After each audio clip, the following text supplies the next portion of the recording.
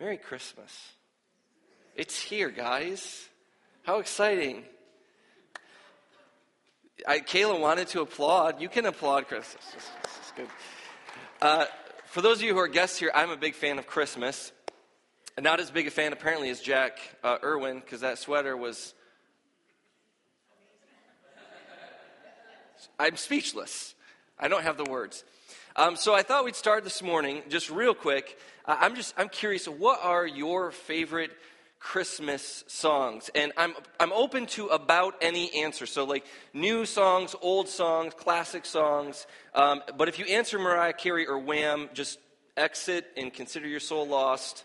We can't do anything for you. But aside from those two, what are some of your favorite Christmas songs?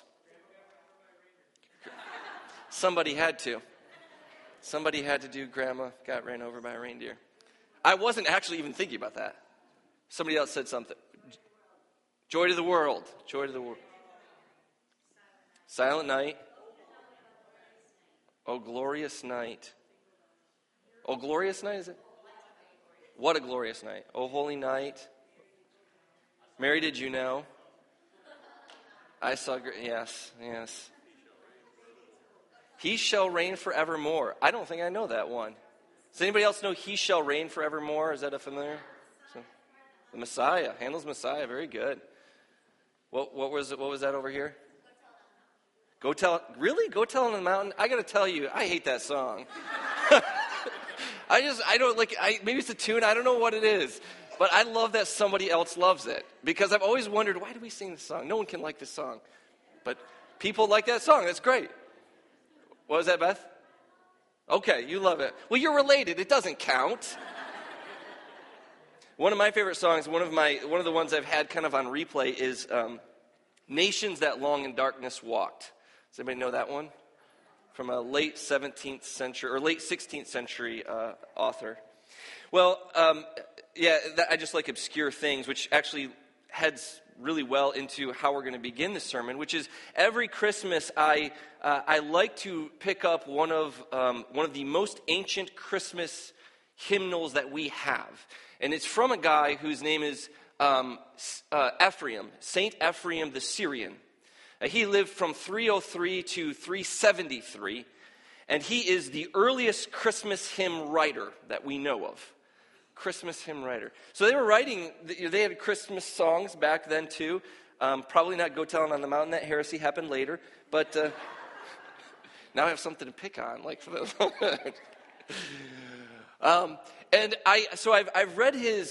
read through, I don't know, maybe I had some, but somehow I missed this hymn. He's written 19 of them, and we have them all. They're in Syriac, and so we have to translate it into English, so it's kind of, the translations are hard to read. Does anybody have trouble reading King James English? It's a cakewalk compared to Syriac to English, okay? So, but anyway, he wrote 19 Christmas hymns, and I just noticed this one, the 14th of the Christmas hymns. This time, for some reason, it struck me, and I was like, wow, that's a great one. And I want to give you the title because it's great. I need you to be excited about this.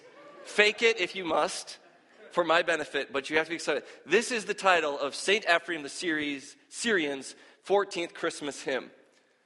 Infants were slain because of thy birth. I just want to know the moment when St. Ephraim, of course he probably wasn't called, he was just called F or something like that, you know. I mean, but you know, he stands up and he says, like, Paul comes up to the piano, I want to teach you guys a new Christmas carol. We're calling it, Infants Were Slain Because of Thy Birth. If you don't have a dark sense of humor, you don't get that, but I thought that was really funny, and many of you will know this story. This actually comes from Scripture, comes from Matthew chapter 2. If you've got a Bible, find it, Matthew chapter 2. If you want to grab a Bible just like I'm using, it's right here, but not on that page. It looks just like this. It's on page 807 and then 808. But here is the story of King Herod, and King Herod kills a bunch of infants. And this is actually the first, so this is the title, kind of what you'd give as a title, mainly because this is the first line. Infants were slain because of your birth, you giver of life to all. Which is, initially less cheery than Joy to the World, a little less soothing than O Little Town of Bethlehem, How Still We See Thee Lie, and not quite as buoyant as Jingle Bells, Batman Smells. But it is shockingly biblical, isn't it? And it comes from an age, I think, where our Christmas experience, or the church's Christmas experience, wasn't quite swallowed up in some of the sentimentality that it is today. I find, and you can, I'd love to have a conversation with you afterwards, maybe if you disagree with me, but I find that the sentimentalizing, that's not right. Somebody help me. You know what I'm saying.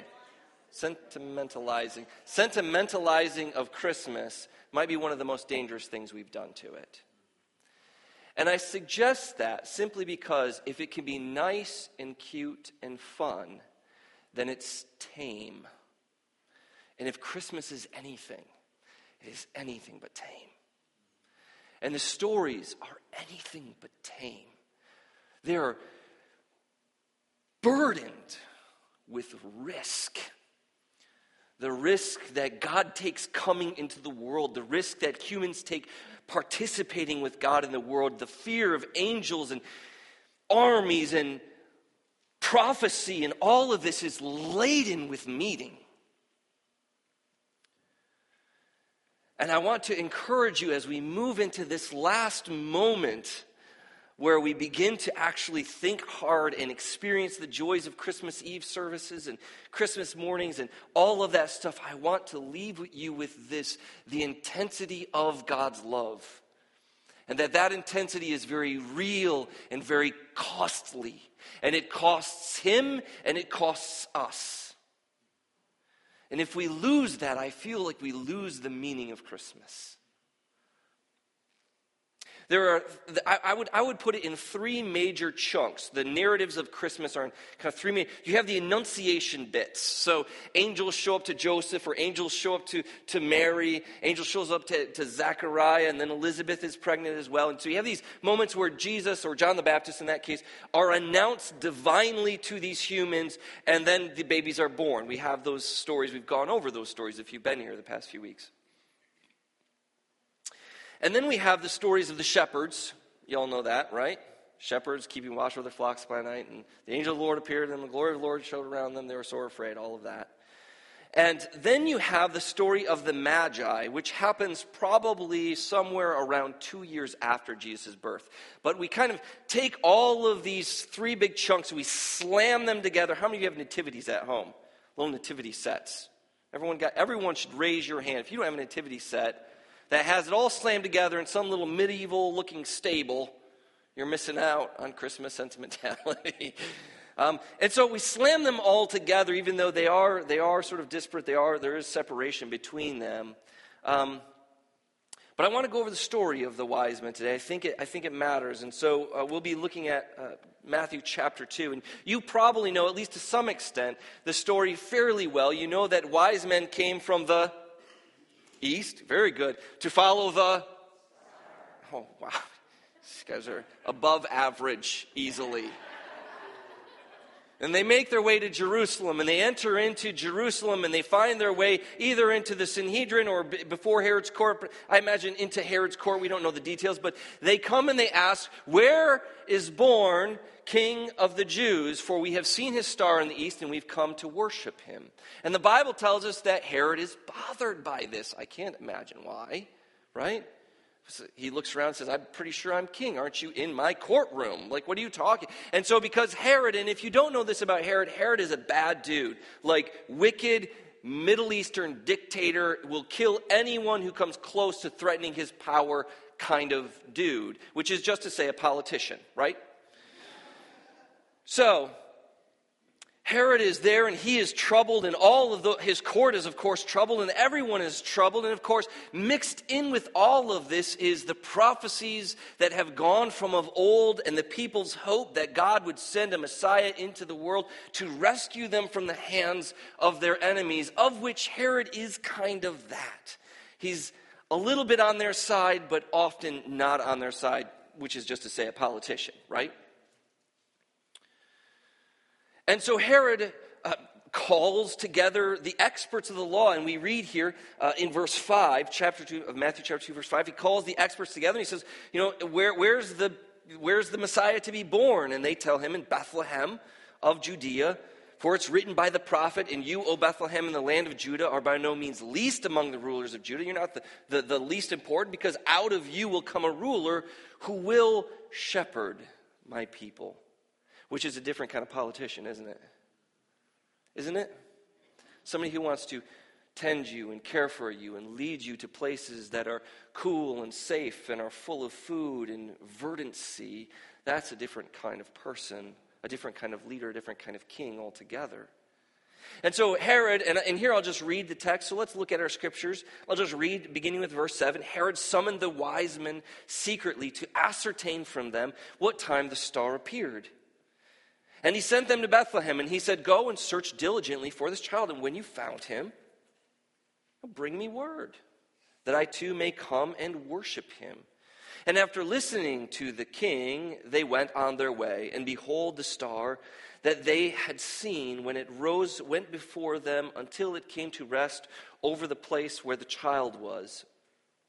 And when they saw the star, they rejoiced exceedingly with great joy, and were going into the house, and they saw the child with Mary, his mother, and they fell down and they worshiped him. And opening their treasures, they offered him gifts, gold, frankincense, and myrrh.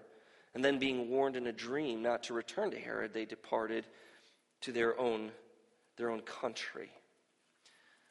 That's fairly familiar ground for us.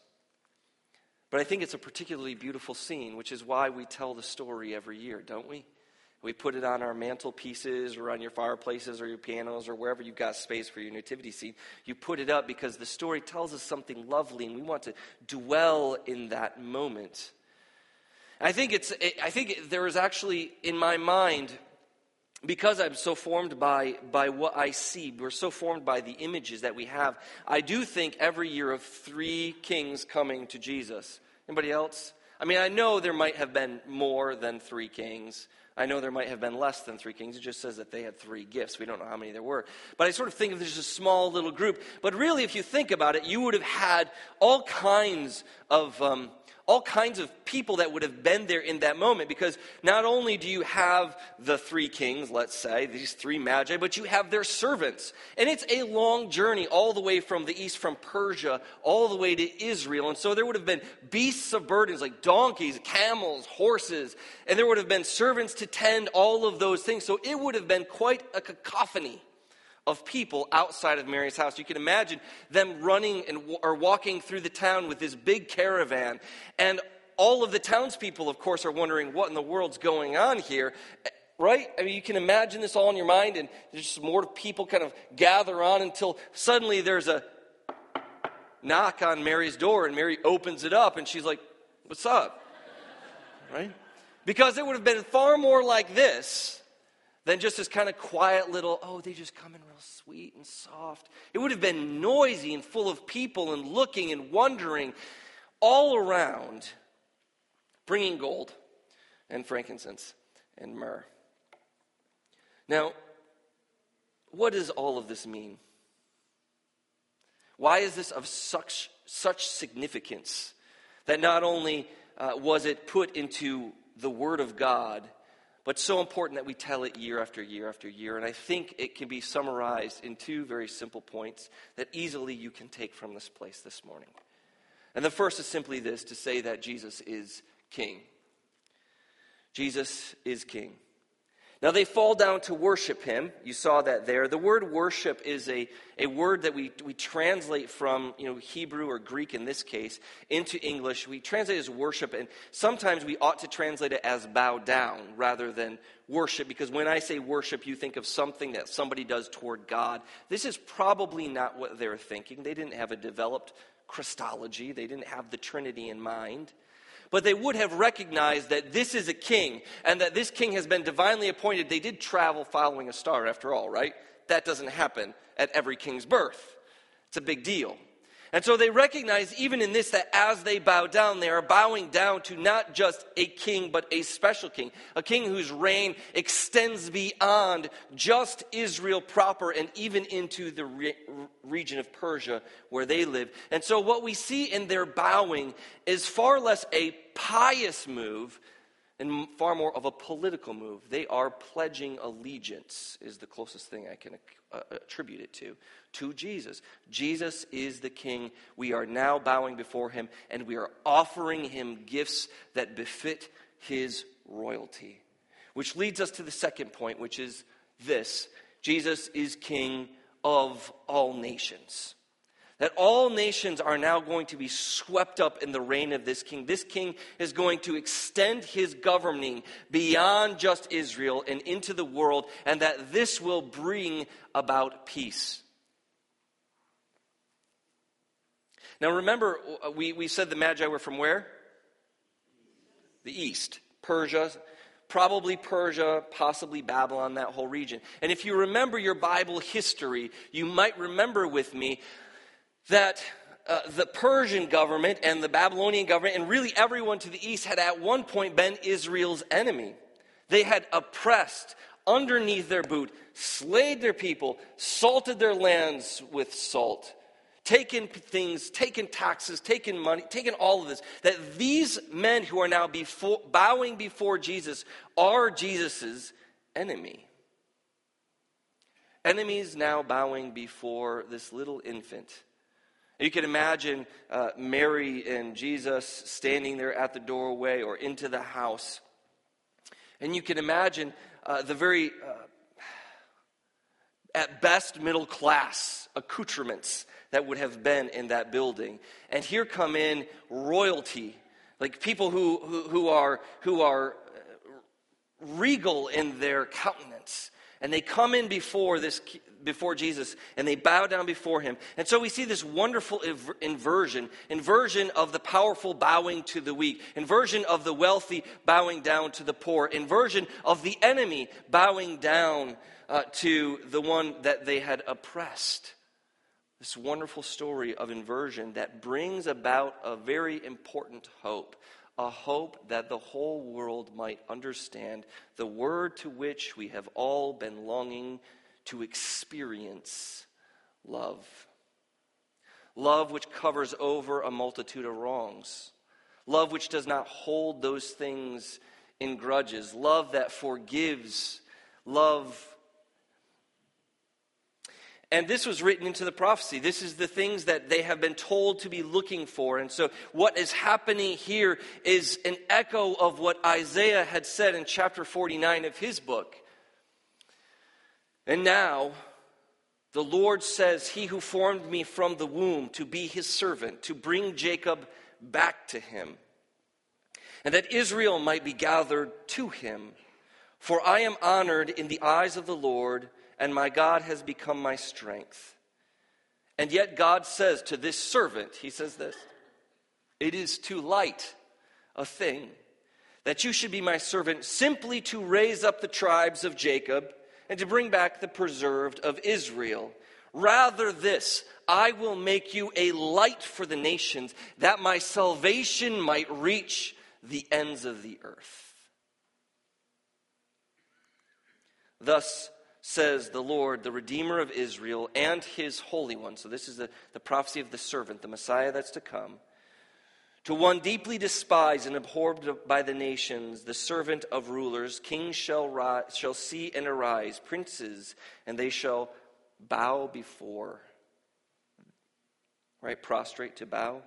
"And shall prostrate themselves because of the Lord who is faithful. The Holy One of Israel has chosen you." And so we see in this text, in this ancient prophecy, a hope that what is transpiring here before our literary eyes, that as the Magi bow before Jesus, they are living out Jeremiah or Isaiah's words. And it highlights a much greater truth, that the salvation that has come to Israel is to come to the end of the earth. Hope is not limited to you. It's not limited to me. It's not limited to Israel. Hope is to go everywhere.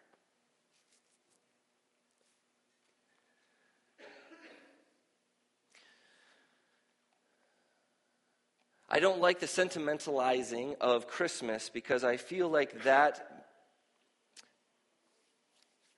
How many of you have a Christmas family thing coming up? How many of you? Anybody?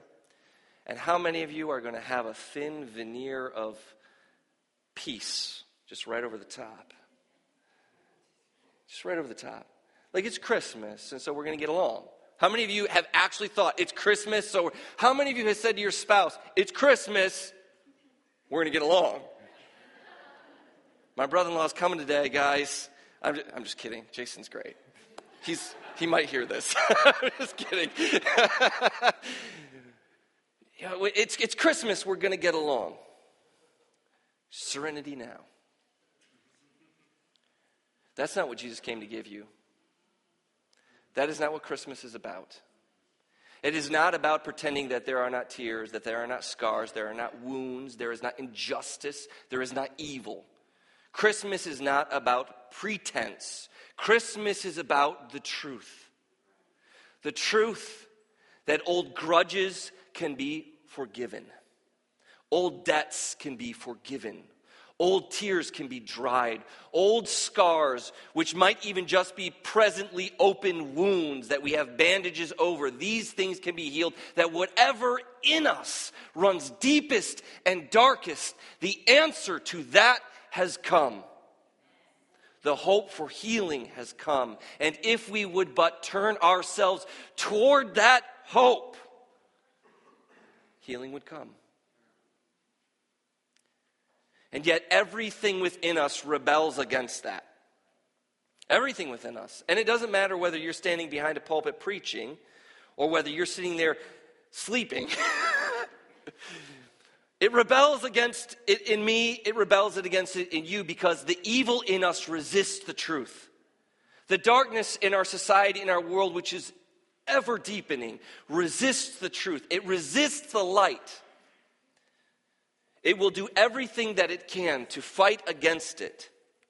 And yet, even though we constantly say no to God and wander off, the ancient word of the prophet still rings forth. Made true in Jesus in a new way. Ezekiel puts it this way: for thus says the Lord God.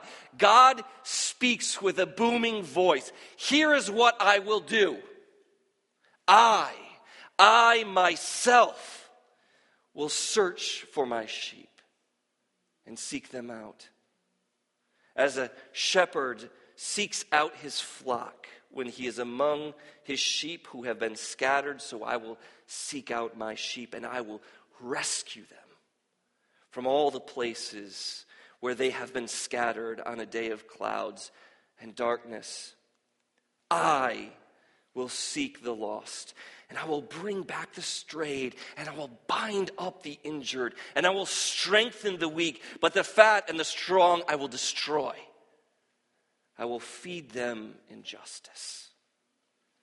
In this holiday season, if what you find in yourself is something broken, Jesus is the answer. But oh, how evil resists, doesn't it? How evil resists. And Herod is this living proof, this living, ravenous, almost unanswerable proof. For the Magi are warned in a dream, and they go out. And Joseph is also warned in a dream that Herod will rage. And so he takes Mary and the child, and they go down to Egypt to fulfill the word of the prophet. The word of the prophet, out of Egypt I have called my son. And you might remember God calling his sons and daughters out of Egypt prior to this. This ring a bell. Big famous bearded guy did it. Not me, another famous bearded guy. Out of Egypt I have called my son. That is being recapitulated. It's happening again in Jesus. Only here it's reaching its crescendo. It's reaching its apex. It's reaching its fulfillment. God is pulling now once the one true Son, the one who can rescue all of his people, and not just his people, but the ends of the earth might be swallowed up in his love. Here he will call him out, but as they flee, Herod rages. We read in verse 16 of chapter 2. Then Herod, when he had saw that he was tricked by the wise men, became furious, and sent and killed all of the male children in Bethlehem, and all the region that were 2 years old and under, according to the time that he had ascertained from the wise men. This too fulfills the words of the prophet Jeremiah. A voice was heard in Ramah, weeping and loud lamentation, Rachel weeping for her children. She refused to be comforted because they are no more. And if you've ever been with a mother who has lost a child, they cannot be comforted. There isn't an answer for that. And what's so scandalous about the way this text rolls is that there's no answer for it here either. It just moves into the next story, into Jesus.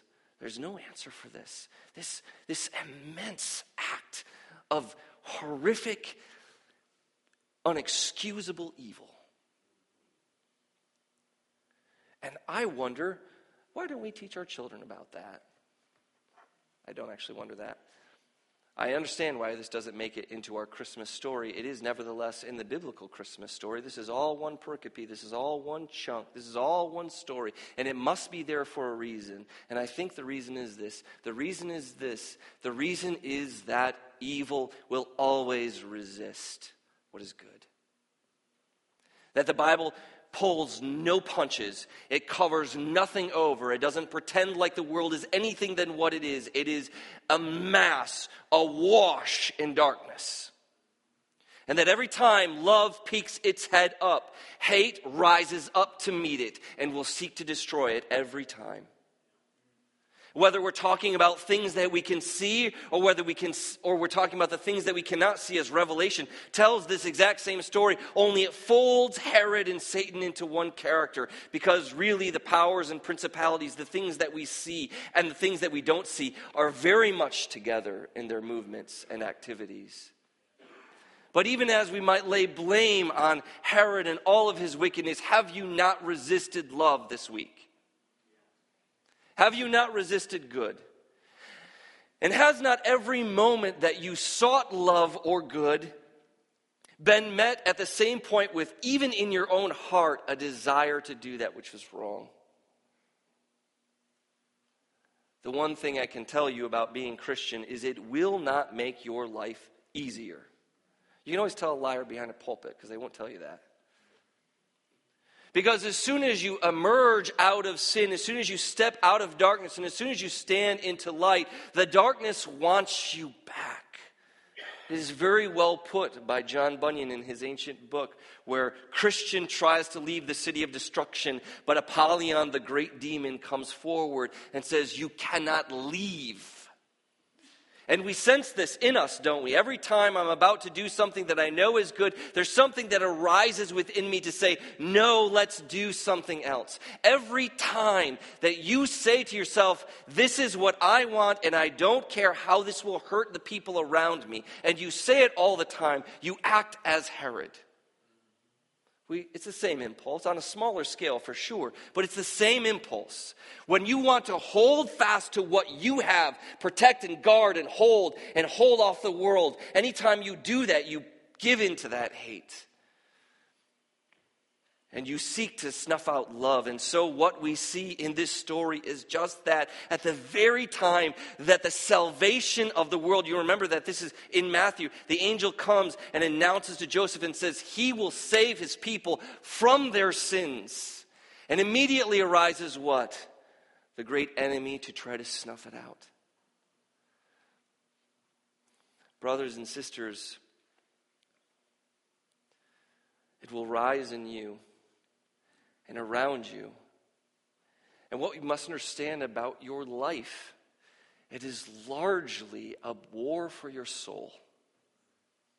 And everybody wants it. Everybody wants it. Everyone wants your eyes now, right? You get that. Every time I turn on the computer, Google knows what I want to buy. Because it's worse now than ever. They want you. And so does God. And you must ascertain. You must ascertain who truly has your best interest in mind. Who truly loves you. Who has demonstrated that love to such an extent that they would give of themselves to you before they ever ask anything from you? Very few people will even do that for a friend. And yet, even as you move away, and here is another great risk of Christmas, even as you move away, and even as you resist and say, no, no, I shall cling to love. No, no, I will follow the cross. No, no, I will resist all of the darkness will whisper to you again, and it will say to you, well, it's too late for you. You're too far gone. You can't be healed. You can't be changed. But to quote a song from another Christmas favorite, Andy Gullahorn sings, "It is not too late to come clean, to face all the fallout that might be. And it's not too late to understand that grace is more than a concept to believe in. It's something more real than your beating heart, and it goes to the very depths of where you are. And it runs to where you are, tracing your path, whispering over and over again, it's not too late." And so, brothers and sisters, friends from possibly far away, Christmas is a time of great joy because it is a time where we face the really real. It is a time when we see sin at its darkest. So dark it can't recognize innocence. Sin at its darkest as we recognize it within us. But hope also dawns. It dawns in this beloved prophecy that we see fulfilled with the coming of these magi, of these people, foreigners, enemies, strangers, far off, estranged from God, coming near to his feet, that the salvation of God might reach the ends of the earth. And so it might be appropriate for us to make St. Ephraim's song our song. For his last line in that great hymn is this: "Let my supplication draw nigh to thy door. Yea, my poverty to thy treasury. For within the treasury of God is great wealth and great grace, great meaning and great power, strength but wrapped in humility, and an invitation to all, a great and powerful truth that love has indeed dawned." Not Hallmark love, not Hollywood love, not sentimentalized love, but love that takes the meaning of a cross, the meaning and face of God, who reaches out with his own hands and arms to sweep you up into his healing power. For it is true. It is true. God so loved the world that he gave his only begotten Son, that whoever would believe in him would not perish, but would have everlasting life. Let's remember that as we stand and sing this song.